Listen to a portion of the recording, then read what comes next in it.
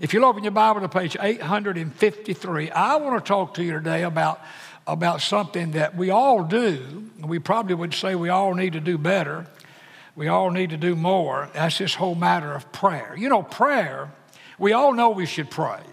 We do. And probably it's the one discipline in most of our lives that we struggle with most. Like, I still believe it's easier to get people to consistently tithe.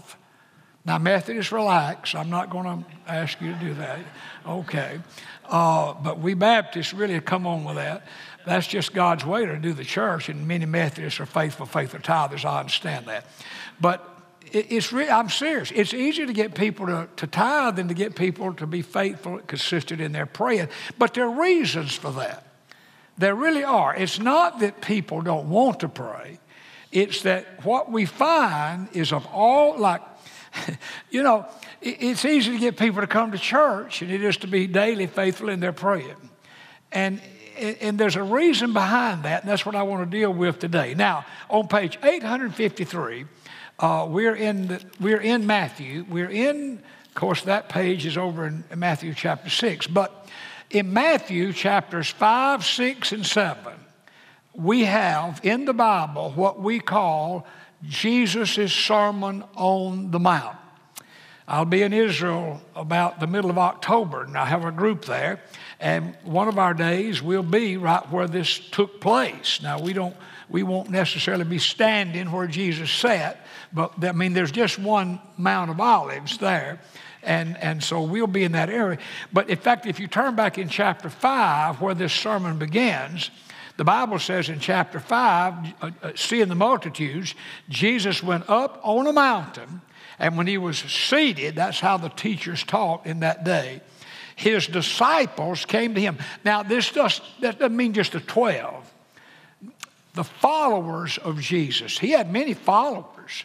He had 12 disciples, but he had many followers. That's what a follower of Jesus is, a disciple. Well, these disciples came to him, and then Jesus opened his mouth and taught them, saying, and then in Matthew chapter 5, and we also encounter this in Luke chapter 11, we tell a little abbreviated part of the Beatitudes, but in Matthew chapter 5, we have what we know as the Beatitudes. And you're familiar with them. Blessed are the poor in spirit, blessed are those who mourn, Goes right on through, down to be, through really verse 11 or 12. The word Beatitudes simply means blessings. It's the idea a person is blessed if they do this. In fact, I read something I thought was very good the other day. It said we could call the Beatitudes. Now listen to this. Tony Evans said this. I'm going to quote today Tony Evans and J.I. Packer. Now you say, well, who's J.I. Packer? Well, I'll be there in exactly 15 minutes, I hope. But I told John yesterday, I said, well, I'm going to be quoting Tony Evans and J.I. Packer. He said, Dad, you'll be the only preacher on the face of the earth in one sermon quoting Tony Evans and J.I. Packer. Well, be that as it may, here's what old Tony Evans said about the Beatitudes. He said we could call them antibiotics, now listen to this, from God's pharmacy that will transform our lives. And I read that recently. I thought, boy, Tony Evans hit that nail on the head. The antibiotics, you know what an antibiotic is, and you know what it does for you physically. Well, that's what these Beatitudes do for us, and they help transform us into what we would be. Now, when you read the whole Sermon on the Mount, chapters 5, 6, and 7, what's interesting, the things Jesus dealt with in this sermon are relevant today, 2023. Like I made a little list of just some of them. He dealt with anger, adultery, divorce, revenge, loving your enemies, giving to the needy. I'm just talking about that. Money and possessions, judging other people. Oh, my gracious. The golden rule. Look over in chapter 7. Just turn over quickly to chapter 7 and look down in verse 12. Here it is. Therefore, whatever you want men to do to you, Jesus said, do also to them, for this is the law and the prophets. And in Luke, we read that very same golden rule. It's condensed a little bit. We learned it, I did, growing up as a little boy. Do unto others as you'd have them to what? do unto you. Wouldn't it be a great thing if we really all did that? Like if we just all did to other people what we would hope other people would do to us. Well, we live in kind of a opposite of that, I fear, in our day. Now, in this Sermon on the Mount, besides these things I've mentioned and others, Jesus dealt with prayer. He did it twice. He did it in Matthew chapter 6, is where it's recorded. And then it's recorded in chapter 7. He deals more about prayer. Now, quickly, we don't have time to do all that. I want you to look with me on page 853. You'll be in Matthew chapter 6. Look down in verses 5 and 6. This is as far as we'll have time to go today. But these are two really great verses with tremendous teachings, tremendous insights about prayer. Look at it. In Matthew chapter 6, verse 5, Jesus said, when, not if. Jesus assumed these followers of his would pray, just like we would assume all of us in this room do pray, some more, some less, whatever. But we all pray. Jesus says, now when you pray, he says, you should not be like the hypocrites, for they love to pray standing in the synagogues on the corners of the streets, for they may be seen by men. Jesus said, as surely I say to you, they have their reward. Now, this is not condemning public praying. Many of us pray in public. I love to hear people voice prayers in public. I try to pray in my spirit. I don't judge their prayers. My mother always said to me, never judge another person's prayers. Leave that to God. But many times people will be praying and you think, well, my spirit feels the very same thing. That's not what Jesus is doing at all. He's saying, but don't let that be the reason you pray, that other people hear you pray. He said, these are hypocrites. The word hypocrite means like these are play actors. He said, no, but instead, in verse 8, he said, but when you pray, go into your room. Now that's interesting. And when you have, shut the door. Now, go into your room. Now, the New Living Translation, which you have the New King James as I do reading, but the New Living says that in a great way. It says, go away by yourself. In other words, you don't have to go into a room. That's not the idea at all. But somehow, some way, get alone. Just get by yourself. Not always easy to do. And then he said, shut the door. You say, well, what's that talking about? Have you ever noticed when you're trying to pray, like, and it happened to me this morning, early. I was upstairs in my study at home, and I was really trying to pray about things for the day and kind of what trying to this, that, and yonder, and just trying to commune with God. And have you ever noticed when you're trying to do that, I call them wandering thoughts. You ever have any wandering thoughts? Like you say, what are you talking about? Okay, I'm praying, and then all of a sudden in my mind, I think about something I need to do, something I need to remember, somebody I need to call. I'm trying to pray, and this stuff now, I hope you understand. I call these things pop-ups. Pop-up. I'm trying to pray. I'm alone, upstairs, by myself. And yet, as recent as this morning, as I started praying, I thought about, man, I got this. Now, I'll just share how I handle pop-ups. You may have a better way. But I just learned long ago, every time I'm trying to get alone with God and pray, it seems like I can remember more things I need to do that distract me from what I'm doing. So here's what I do. I just have a little card, in fact, this is my card. And I keep it in the front of my Bible. And when I have a pop-up, I just stop praying, because if I don't do this, I can't get my mind back on God. And I just jot a little note down. So I say, I won't forget to do that, okay? And then I just lay it down, because I know another pop-up will come soon. But now, in a little bit, the pop-up stop. Now, that may not work for you. Maybe you don't have a pop-up problem. If you don't, I'd say this, you're just not doing much praying, because the devil will help you have a pop-up problem. And that's what I think he's talking about. Shut the door to these wandering thoughts that come into your mind. These pop-ups, they're distractions from the devil. And for me, that's kind of been a deal. Now, if you look, it says in verse 6, after you've shut the door to these wandering thoughts, you're off by yourself with God, alone, pray to the Father who is in secret. See, we can't see God. Now, talking about pray, I need to. What is prayer? Prayer is just talking to God.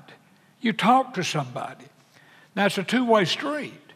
You know, if you talk at somebody, right now I'm talking, but you and I, we're not in a conversation here. I'm in a monologue right now. But if it's just one-on-one, I say things and you say things. And I say things and you say things. It's the same way. That's what prayer, you don't need to go to seminary to know what prayer is just talking to God, simply said.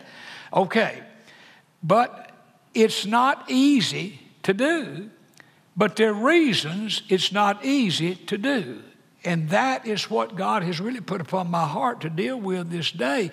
Even though, see, we can't see God. I think that's one of the things that makes prayer hard. Like, I'd much rather talk to a person I can see than just talk to a person on the telephone. I really had. Well, especially if I have something I think serious enough to talk about. I'd much rather talk to a person than trade texts back and forth, you know, or emails back and forth. I mean, that's just kind of the world we live in now. Well, we have the blessed thing, even though we can't see God, here's what we know. God sees us. The Bible's clear about that. The Bible says the ways of man are before the eyes of the Lord. Another verse in Proverbs says the eyes of the Lord are in every place, keeping watch on the evil and the good. So even though I can't see God, you can't see God, God sees you. God sees me. God knows what you're dealing with. God knows what I'm dealing with.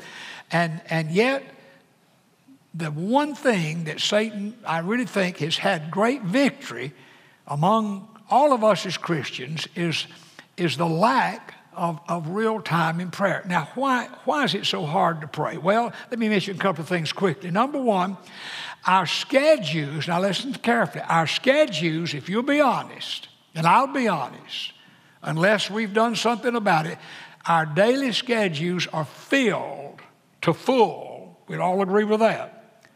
With no time plugged in for God. Like you'll never find time to pray. Now, you may say a little moment's prayer or something, but if you want to spend a little time with God, you see what prayer does, prayer makes God real. Prayer reminds us God's not some idea. Prayer is talking to a person, the creator of the universe. And that to me, what a privilege that is.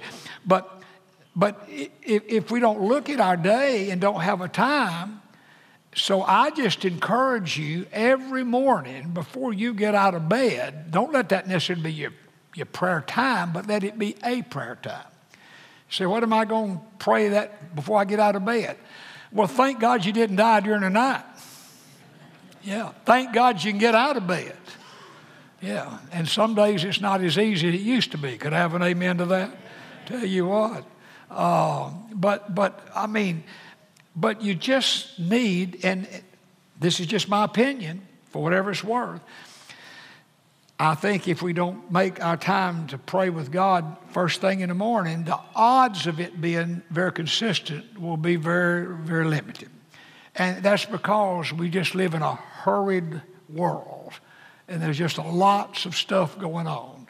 And, of course, if you've got little kids at home, you know, that's one issue. And then you know, other issues come. But, I just think that's one of the things we, like, instead of course, many people don't even have a schedule. You know, they just kind of whatever happens, happens. Well, I encourage you to build in your daily schedule a time with God. And then I think a second thing that makes prayer really hard are these pop-ups that when we're trying to honestly spend 10 minutes, 5 minutes, 15 minutes, whatever, with God, just sharing our heart with God and just realizing we're in His presence, it's just the sweetest time of the day. These pop-ups, they just come.